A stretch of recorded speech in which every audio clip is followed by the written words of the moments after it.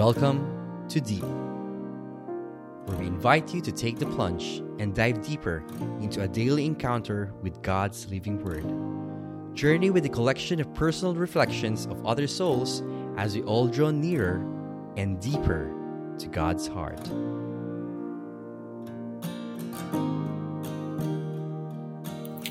Hi, welcome to another episode of Deep, Warless Wednesday.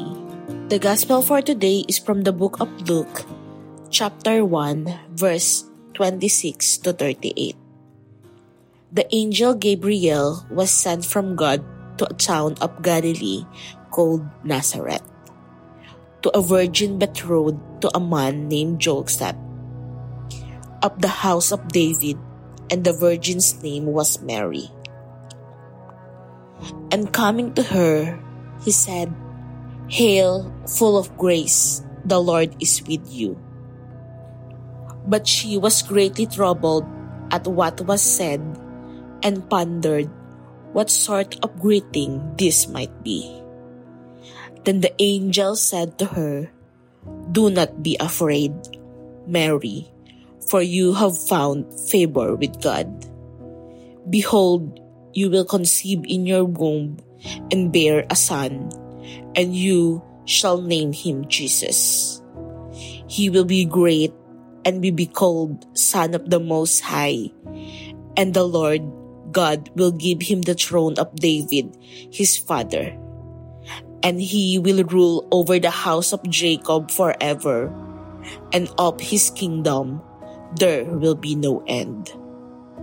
But Mary said to the angel, "How can this be, since I have no relations with a man?"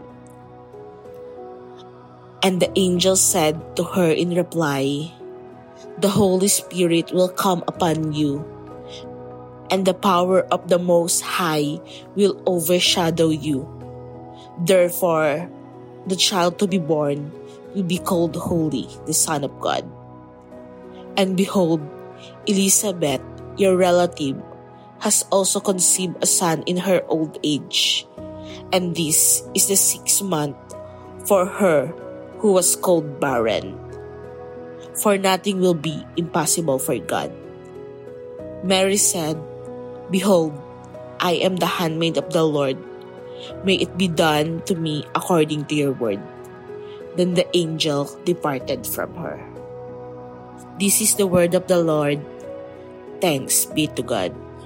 Was there something in your life now that you feel that maybe God is asking you to do?